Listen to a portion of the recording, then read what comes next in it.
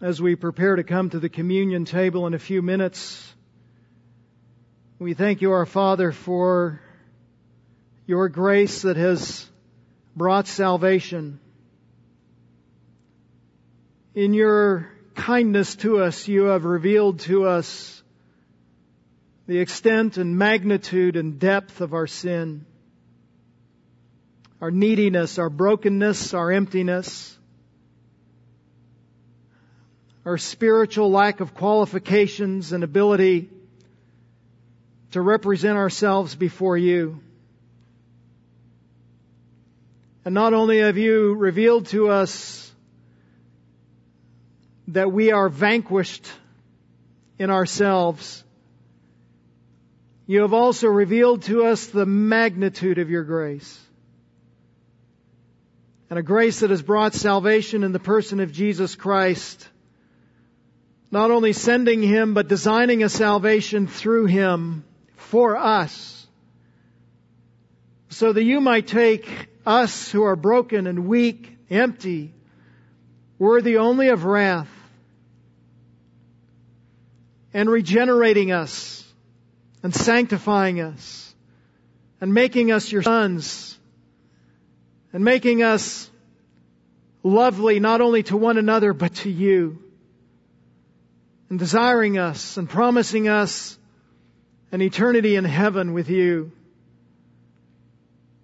What grace indeed.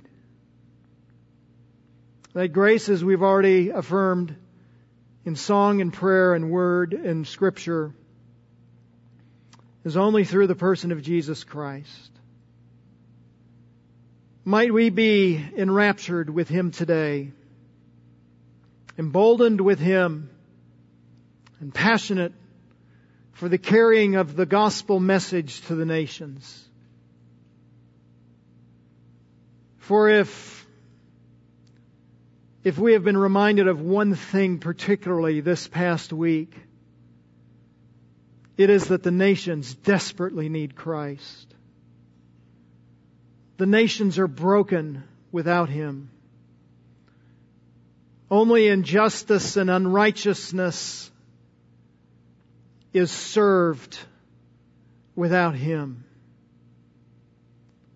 And might you, in your kindness, preserve your gospel message, not just around the world in general, but this week particularly. We pray for Afghanistan and the church that is there, and for perseverance for the believers who are there, and for the setting up of the kingdom of Christ, so that He might rule over Afghanistan and America and every place in between. And we long for that day. And until that day, might you give us a passion with this gospel message of Christ to not only carry it across the street, but to take it and to send others to go around the world. For there is nothing else of hope in this world. We pray these things in the name of Christ.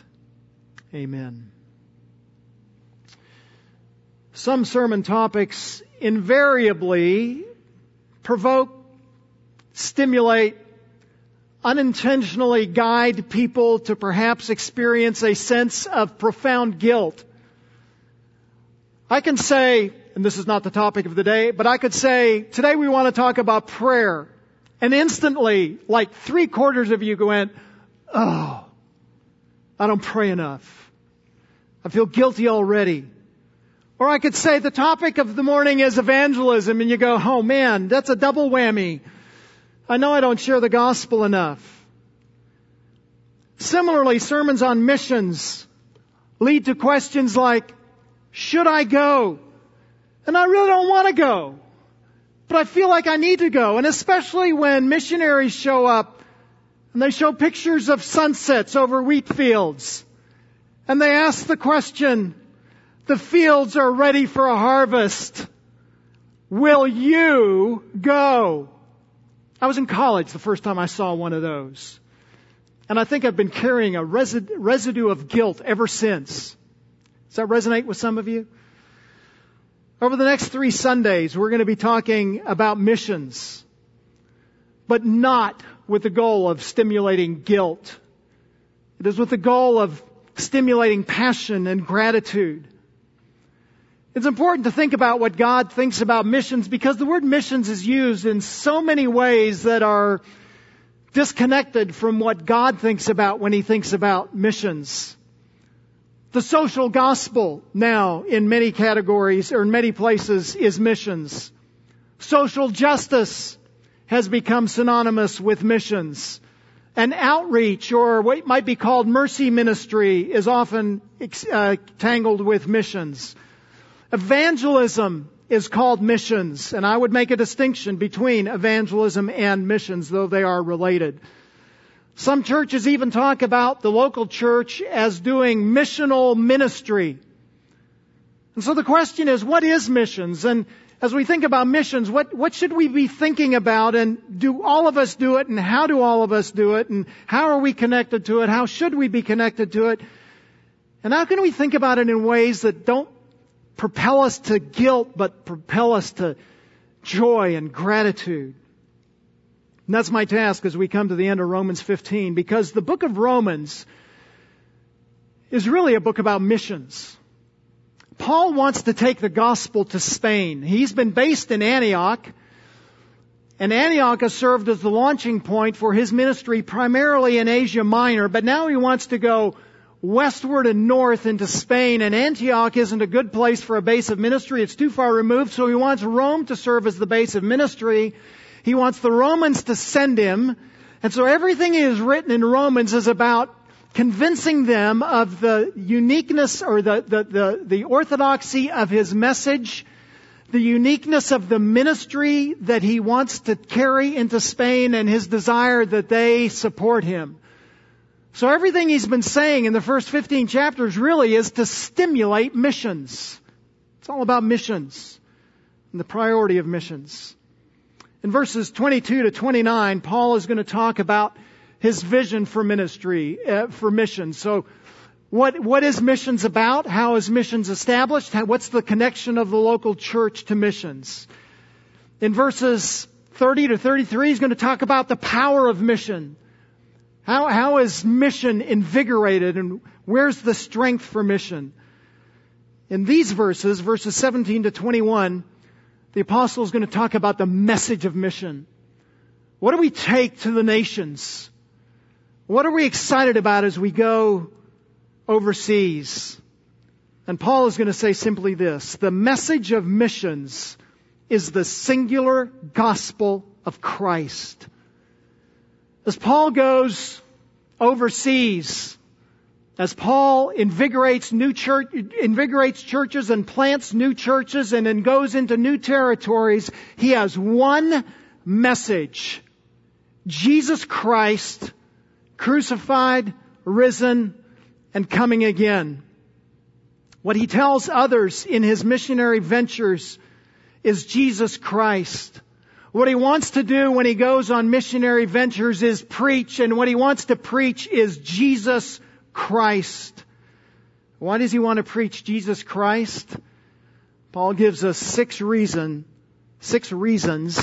for preaching Christ alone as the missionary message. The message of missions is the singular gospel of Christ. And we, along with Paul, preach Christ because of what Christ has done in past preaching. Because of what Christ has done through past preaching. Verse 17.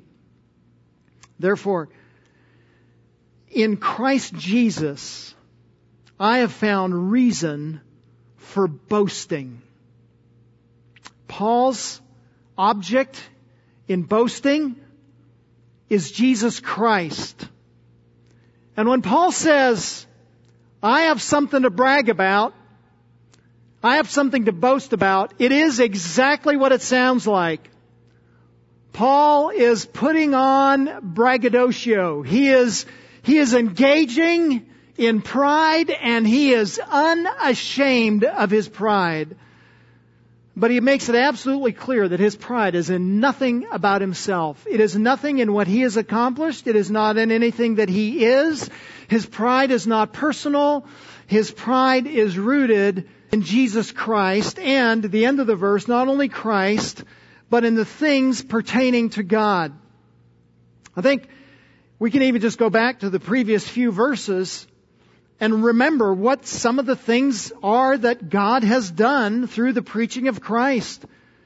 So verse 14, he reminds the Romans, I'm convinced that you're full of goodness, that you are morally good, that you do good things, that you're being transformed by the gospel to do good things. You're filled with all knowledge. You have the knowledge about what to do in ministry, and you're able to admonish, to exhort, to teach, to train, to disciple, to counsel one another. God has worked those things in you.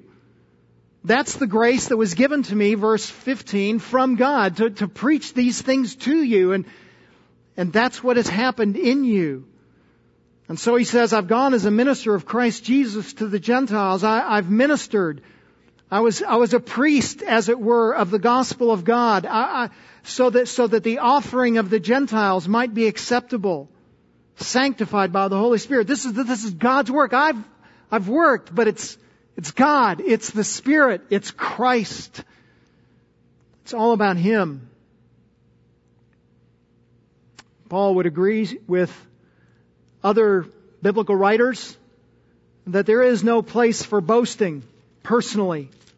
So chapter 3, verse 27, where then is boasting? It is excluded. There's no place for boasting. Not in self, but in Christ. There is much room for boasting. Paul is not asserting that he has done anything that is remarkable. He is simply looking back at the work of Christ and what Christ has done through the faithful preaching of the Scriptures and of the gospel message. He is saturated with the power of what Christ can do when Christ is preached. Now, as we talk about someone who boasts, get in mind a picture of someone that you know that wrestles with bragging and boasting. And what does that person do? They talk about it incessantly. Talk to someone who has a new grandchild. It used to be that if somebody had a grandchild, they'd pull out their wallet and they would have a limited number of pictures that they could show you. My wallet doesn't even have a place for pictures anymore. Because now we have phones and we don't show 5 pictures of the grandchildren. We show 5,500 pictures of the grandchildren. It is nauseating. Won't you please stop talking? That's Paul about Christ. He's absolutely overwhelmed with Christ. In fact, look what he says, verse 16. I am made a minister of Christ Jesus. Verse 17, in Christ Jesus I have found reason for boasting. Verse 18, I don't presume to speak about anything except what Christ has done. Verse 19, I have fully preached the gospel of Christ. Verse 20, I was inspired to preach the gospel not where Christ was already named, so that I would not build on another man's foundation. Verse 21, they who had no news of Him, Christ, shall see. They who have not heard of Christ shall understand. It's Christ. It's Christ. It's Christ. And what's he preaching about Christ? He is recognizing in verse 17 that Christ has changed lives. Notice what he says, I have found reason for boasting. What's the reason? In fact, the text is a little more stark than that. The Greek says, I have boasting. I have an ability to boast because I have seen what Christ can do. And he goes back to verse 16 and he sees what Christ has done among the Gentiles. Brothers and sisters, this is the gospel message of Jesus Christ that transforms. Transforms Jews. It transforms Gentiles. It did it then. It does it today. In the last 2 months, we've heard 2 of our missionaries come from the Middle East and tell us what the gospel of Christ has done to change Gentiles who are opposed to Christ by birth to become lovers of Christ through rebirth. It's the message that Jack and Susie Wertman have shared with us many times about how the gospel is going through Cambodia and changing people's lives. It's what Keith and I have seen as we've traveled and gone to Russia and other places, Israel, and seeing what God does.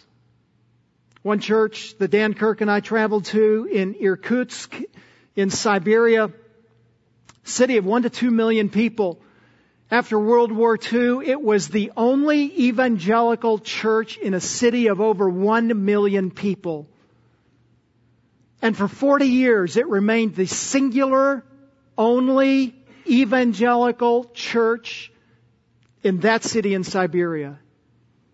And then God used that church to saturate Siberia. And that church in 45 years has planted, in 40 years has planted 40 churches. Why? Because the gospel of Christ has gone out. It's changed people, and we have reason for boasting. This is what David Gibson has reported about the progress of the gospel in PNG and how the scriptures are changing people's lives. And you can't hardly talk to David without seeing him well up with tears over what God is doing through the gospel. We preach Christ because we have seen what the preaching of Christ has done through the ages and through the world to change people's lives. We preach Christ because of what Christ has done in past preaching. Secondly, why do we preach Christ? Because we preach Christ because we only have Christ. We only have Christ. There is nothing else. Verse 18, for I will not presume to speak of anything except what Christ has accomplished. The reason why Paul only preaches Christ is because he doesn't want to be presumptuous to preach something else that is false. The word presumptuous means I don't want to be bold. I don't want to be daring to preach about anything except what Christ has worked through me. And notice he doesn't say, my ministry is nothing. I've never accomplished anything. But he is quick to point out that anything that he has accomplished has only been through Christ. He doesn't say, I'm nothing, God has done nothing through me. We don't honor Christ when we say, God hasn't used me. Brothers and sisters, if you have a spiritual gift, Christ should use you and He will use you. And you do well to say, this is what He has done through me. Pointing not at yourself, but pointing at Christ. So Paul doesn't say, I've not done anything. But he does say, I have not done anything on my own. Anything I've done is only because of Christ. I'm not going to speak boldly about myself. I'm not going to speak boldly about what I've accomplished. I'm not going to speak boldly about how many churches I planted. I'm only going to speak boldly about Christ. About Him I will speak presumptuously. Another way to say that is simply this. I am happy to talk about Jesus Christ. I love to talk about the gospel and what the gospel does. In fact, that's the very first thing that the apostle does in this letter. Verse 1. Paul, a bondservant of Jesus Christ, called as an apostle, set apart for the gospel of God. It's all about the gospel. It's all about Jesus Christ. So verse 15, chapter 1, I am eager to preach the gospel to you also who are in Rome. For I am not ashamed of the gospel, for it is the power of God for salvation to everyone who believes, to the Jew first and also for the Gentile. It's the gospel of Christ and nothing else. All that has been given to Paul and all that Paul has accomplished in the ministry is only because of Jesus Christ. One of the great tragedies of missions that has emanated from America is that we have exported many of the worst things of American Christianity overseas. We've taken the prosperity gospel and we've taken charismatic abuses and we have set those up as normative, and we have led many astray. Brothers and sisters, it's all about the gospel. When Grace Bible Church goes, we are committed to one thing, and that is the gospel of Jesus Christ. We're committed to gospel preaching, church building ministries that exalt Christ and give people a reason for hope that is rooted in Christ only. We preach Christ because we only have Christ. We preach Christ because of how Christ changes all people. You noticing something on your outline, by the way? Yeah, you might peek ahead and you might be guessing right. It's all about Christ. You know, Christ took the Apostle Paul and radically transformed him. But what Christ did in Paul was not unique to him. But it's the kind of thing that he did in all people. So as Paul preached, verse 18, it resulted, the end of verse 18 says, in the obedience of the Gentiles by word and deed. Paul preached, and the result was obedience. That's normative. That's what the gospel always does when people believe it. When people believe the gospel, it produces obedience. It produces transformation. It produces change. Romans 6, verse 16, do you not know that when you present yourselves to someone as slaves for obedience, you are slaves of the one whom you obey, either of sin, resulting in death, or of obedience, resulting in righteousness? You're obedient to Christ. To believe Christ, to have faith in Christ, is to say, I'm obedient to Him. I'm a follower of Him. And that is exactly what the Romans were. The Romans were known for their obedience. So chapter 1, he affirms them and how they have trusted Christ, and that has produced obedience. Speaking about Christ, he says in chapter 1, verse 5, through whom we have received grace and apostleship to bring about the obedience of faith among all the Gentiles for His name's sake. So faith produces obedience. In chapter 16, the end of the book, verse 19, the report of your obedience has reached to all, therefore I am rejoicing over you. So you have faith, and that faith has produced obedience. Christ changed them. Took them from being enslaved to sin to now being enslaved to righteousness. And he says how they were changed in a particular way by word and deed, what they said and what they did. Everything about them. What came out of their mouths and how they acted, how they conducted themselves, where they went, what they bought, who they served, who they fellowshiped with. Everything about them was changed. We might say it this way, they were changed from the inside out. The heart that produces good words and the heart produces the good actions was changed. Everything about him, inside and out, was changed. And notice again how Paul emphasizes who was changed, resulting in the obedience of the Gentiles. Of the Gentiles. Not just the Jews. The promise was made to the Jews. Way back in Genesis 12, the promise that God would save a people and redeem a people, that was a Jewish promise. And the Gentiles are grafted into that promise. And God changes even Gentiles. God has a chosen people, Israel. He's going to fulfill His promises to Israel. But God doesn't, quote unquote, play favorites, at least the way we think about it, and say, this is only for the Jews and I'm excluding everyone else. No, He says, this is for the Jews so that it goes to everyone else. And I want everyone in. He is gracious to change any and all who will believe in Him.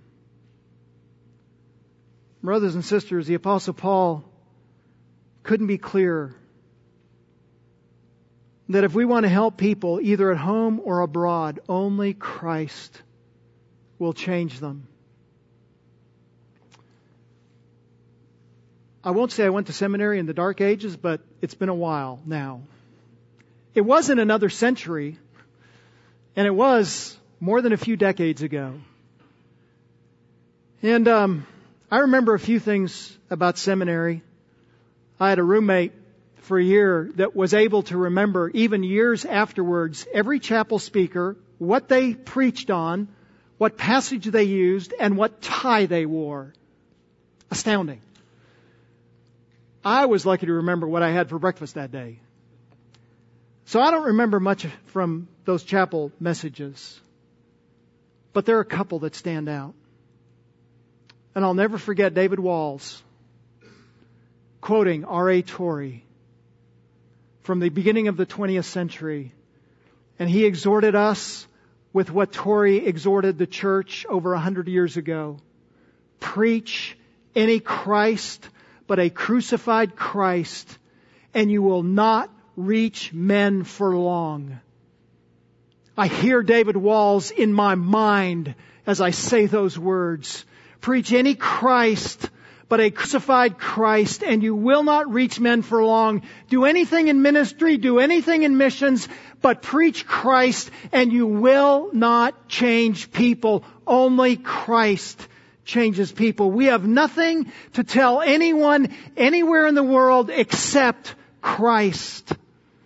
Stories will entertain, absolutely, but they will not bring transformation.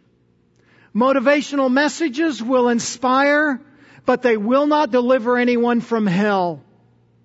Water from a well will satisfy physical thirst, but it will never satisfy spiritual thirst.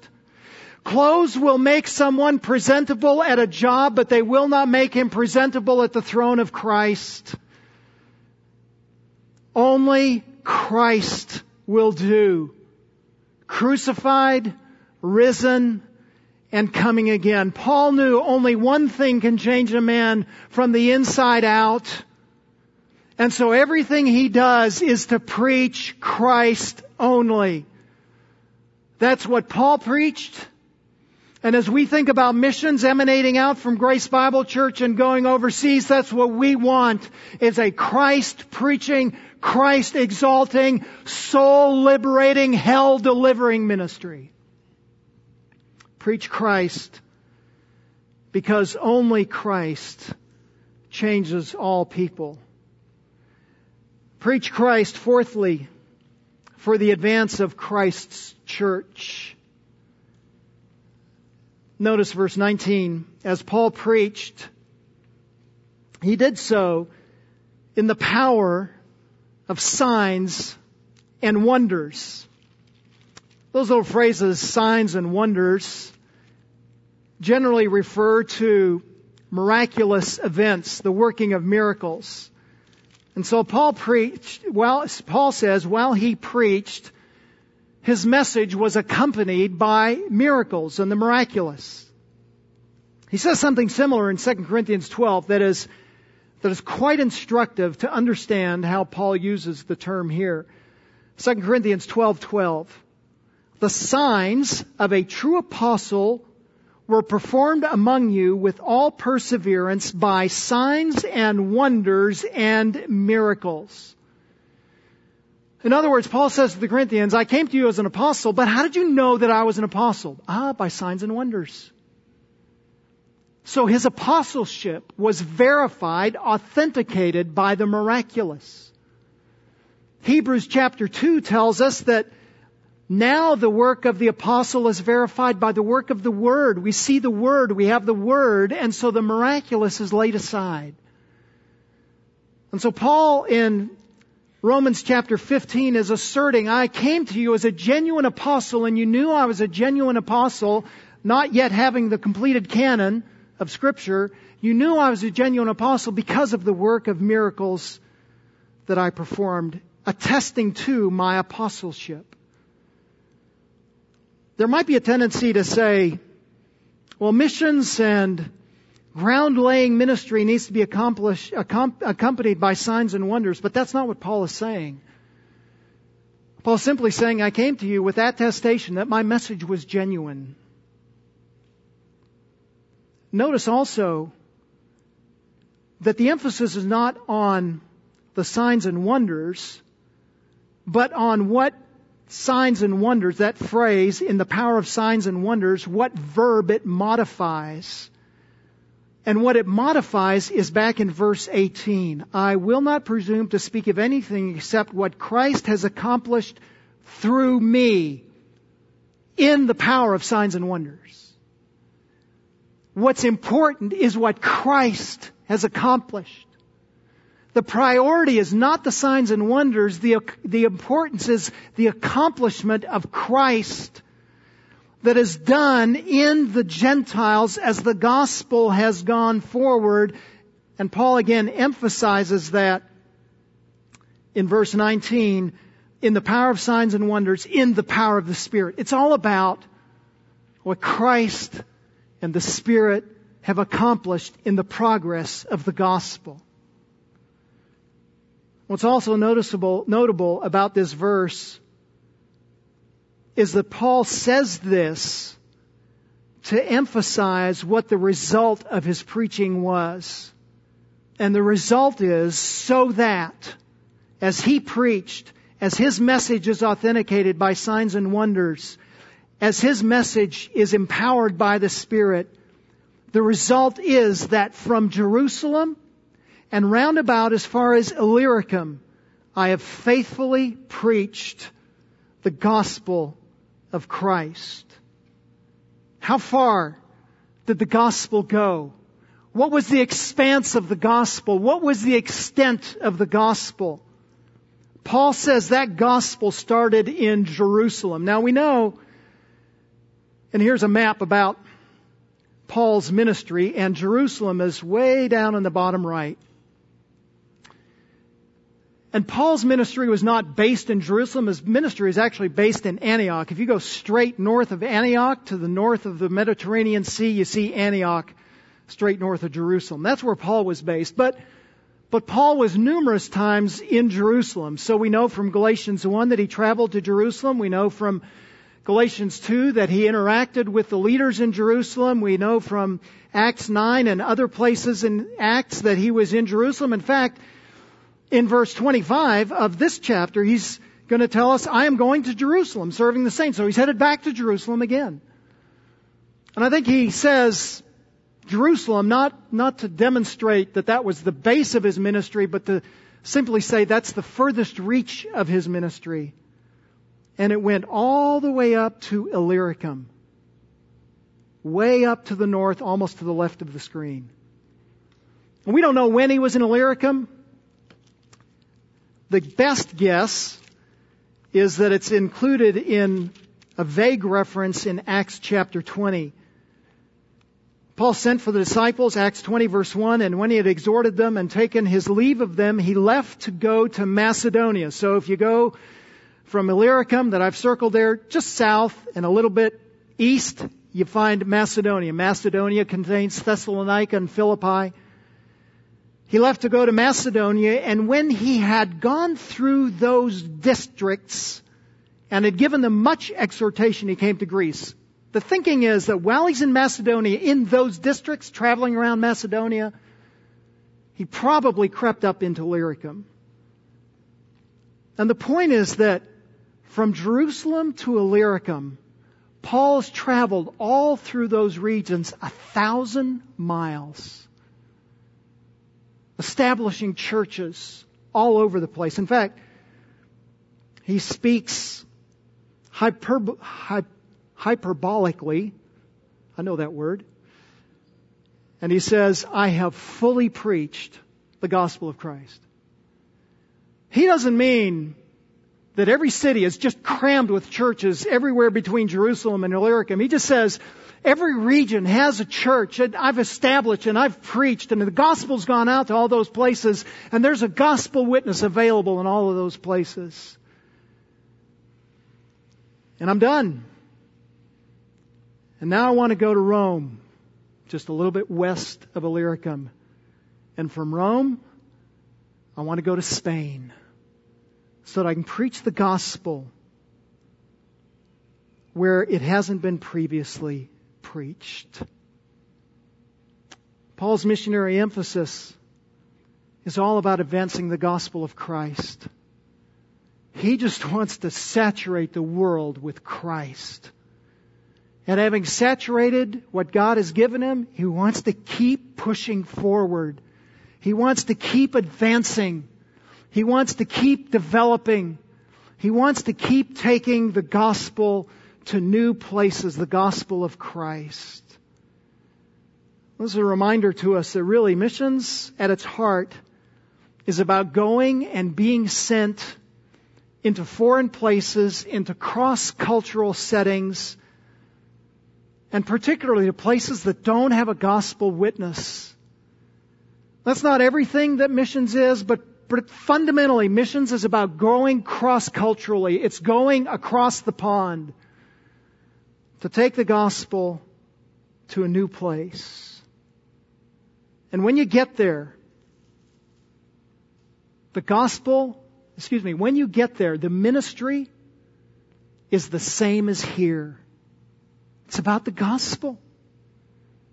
Ministry in England and Siberia and Papua New Guinea and Cambodia and Israel and all points in between is not different.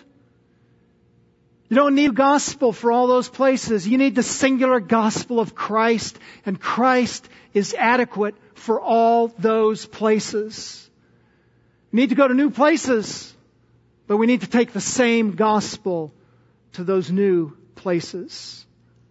Preach Christ, Paul says, for the advance of Christ's church. It's all about advancing and growing and developing Christ's church. Preach Christ, because only Christ is the foundation of the church. Verse 20. And thus, because of the way the gospel advanced under his preaching ministry, thus I aspired to preach the gospel. I had ambition. I had an eager desire. I relentlessly wanted to preach one thing, and that is Jesus Christ. But don't give me a church that's established already. Give me a church where Christ isn't already named. Give me a church where there's no gospel witness, where there's no faithful church yet, so that I won't build on another man's foundation. Now, Paul is not saying that it's wrong to build on another man's foundation. It's not wrong. He's not saying it's wrong to take the foundation of Christ and then build on that. In fact, he tells us, 1 Corinthians chapter 3, according to the grace of God which was given to me, like a wise master builder, I laid a foundation. So it's my responsibility to lay a foundation. That's my job. That's my task. That's what I've done. And another is building on it. And he says both are faithful. So don't read this to say, well, if I if I build in a place where there's already a gospel witness, I'm unfaithful. No, that's not what he's saying. Paul's just saying my personal yearning, desire, longing is to take the gospel out where nobody has heard it yet. And you'll hear next week, that's not the norm for everybody, but it ought to be the norm for some. Even in this room and out of this church body, wouldn't it be great if some would take the gospel where Christ isn't yet named? We can't all go. But shouldn't some of us go? The foundation that he laid, it's Christ. It's not himself. It's not what he has done. But the foundation is Christ. 1 Corinthians 3 makes it clear that the foundation is Jesus Christ. Ephesians chapter 2 makes clear that the foundation is Jesus Christ. You are of God's household, having been built on the foundation of the apostles and prophets, Christ Jesus himself being the cornerstone. The foundation, the cornerstone, it's Christ. It's all about Christ.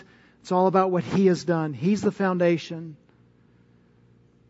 And so Paul says, I've laid a foundation, and I'm not the foundation. I'm just the servant to put it down, pointing people to Jesus Christ. And as I think about missions, as we think about missions here, we're committed to building Christ Church in Granbury, and we're committed to building Christ Church overseas. It's all about Christ. In fact, in our missions policy, we say it this way. Simply said, the missionary is someone who is sent with a message of Christ and his forgiveness and freedom. Missions is evangelizing the nations. Consider the Great Commission statements. Matthew's Gospel emphasizes that Jesus' command was to make disciples and teach that converted to obey Christ. Luke records that the responsibility is to testify to the work of Christ on the cross, to provide forgiveness for those who repent. And at his ascension, Jesus again emphasizes the responsibility to testify to his person, to his work. The primary task of missions is to take the gospel to unbelieving nations, as all three Great Commission passages, Matthew, Luke, and Acts, affirm. Disciples are to be made of all the nations. Repentance and forgiveness is to be proclaimed to all the nations, and the testimony of Christ is to go to the remotest part of the earth. The foundation is Christ. The message is Christ. That's why we go to the nations. Because only he's the foundation. Preach Christ. Because missions has always and only been about Christ. As it is written, Paul's favorite thing to do, I think, in Romans anyway, is to say, hey, this isn't my idea. Just go back to the Old Testament and read the Old Testament. And the Old Testament will tell you what I'm telling you is the truth. The message has always been about Christ. And so, as he's talking about preaching Christ, he validates it by quoting from Isaiah 52. Isaiah 52, as you well know, is a chapter before Isaiah 53. I did really well in math. And Isaiah 53 is the great song about the suffering servant and the Messiah and his provision of salvation for Israel. In Isaiah 52, we have the introduction at the last three verses of that chapter into Isaiah 53. And so Isaiah introduces this suffering servant. Behold, my servant will prosper. He will be high, lifted up, greatly exalted. So he's king, he's ruler, he's sovereign, he's over all. At the same time, verse 14, his appearance was marred more than any man, and his form more than the sons of men. He's suffering, he's afflicted, he's harmed, he's tortured. And yet, verse 15, he will sprinkle many nations the suffering servant, is not just for Israel, but He's for the nations. Kings of the nations will shut their mouths on account of Him. And here's what Paul quotes. For what had not been told them, they will see. And what they had not heard, they will understand. The gospel message of the Messiah will go to the nations, and the nations will be converted. It was promised in the Old Testament that the Messiah would come not just for Israel, but that He would come to Israel, and that the testimony of Israel's Messiah would go out through the nations. And Paul says, if the Messiah is a Messiah preaching, gospel quoting preacher, then that's what I want to do and take it to the nations. He's just patterning His ministry after the Messiah. If anyone preached the message of Christ, it was the Messiah Himself. Missions is always about Christ. It has always, even in the Old Testament, been about Christ. And Paul says, that's what I want to preach. I've got nothing else. How do we sum it up? Missions is sending people into cross-cultural settings. And missions is sending people into cross-cultural settings with the gospel of Christ to build the church of Christ. Brothers and sisters, there are a lot of good things in this world to do. It's fine if people want to send a meal and provide a job and dig a well. But that's short-sighted. I don't want to send people to hell with well-filled stomachs. And only the gospel is going to change them. As we think about the gospel, this is our priority. This is first. And not only is it a priority, it's a privilege. It's a privilege, even for Gentiles. We've been grafted into the promise so that we can share the promise to others. Because of passages like this, we have a particular emphasis in missions. We say it this way. The goal for missions at Grace Bible Church is to cultivate a network of missionaries that will expand our global involvement and see people from all nations trust in Christ, love Christ, and live for Christ's glory. It's all about getting people to Jesus. That's what He's designed us to do. And He's given us the message to accomplish it. Thank you, our Father, for Your kindness in saving us.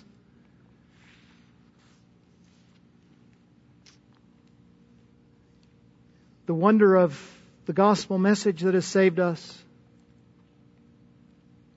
And for the privilege of taking it, not just across the street in Granbury, for certainly You've called us to do that as well, but also for the privilege of going ourselves at times and sending others to go to other settings, other cultures, other places where they have not heard about Jesus, so that they might be liberated from the sin that entangles them to worship Jesus Christ our Savior. Might You give us boldness with that in sending? And at times would You even give us boldness in going for the sake of Christ. In His name we pray.